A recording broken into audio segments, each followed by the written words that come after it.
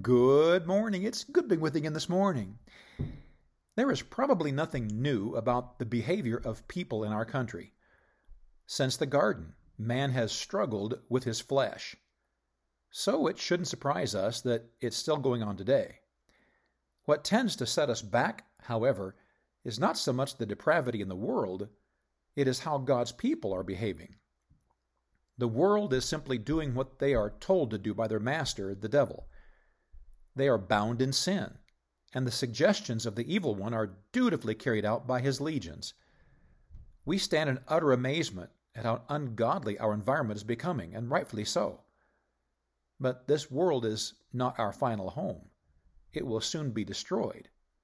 All the sin and offensiveness to Christ will one day soon be burnt up and replaced with a new heaven and a new earth. Believers are now to be the salt in the world, preserving it from decaying anymore. We are to be lights in a world of darkness, pointing the lost to Jesus. It's up to the church to stand for truth and provide lighthouses across the land, trying to win the lost world to Christ before it's too late. There's a reason that Christians should keep good testimonies and live their lives in accordance to the Scriptures. The fate of the lost world around them may depend upon it.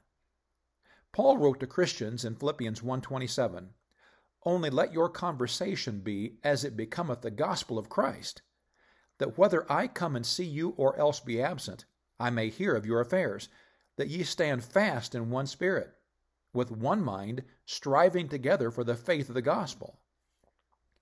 The word conversation here simply means behavior or lifestyle.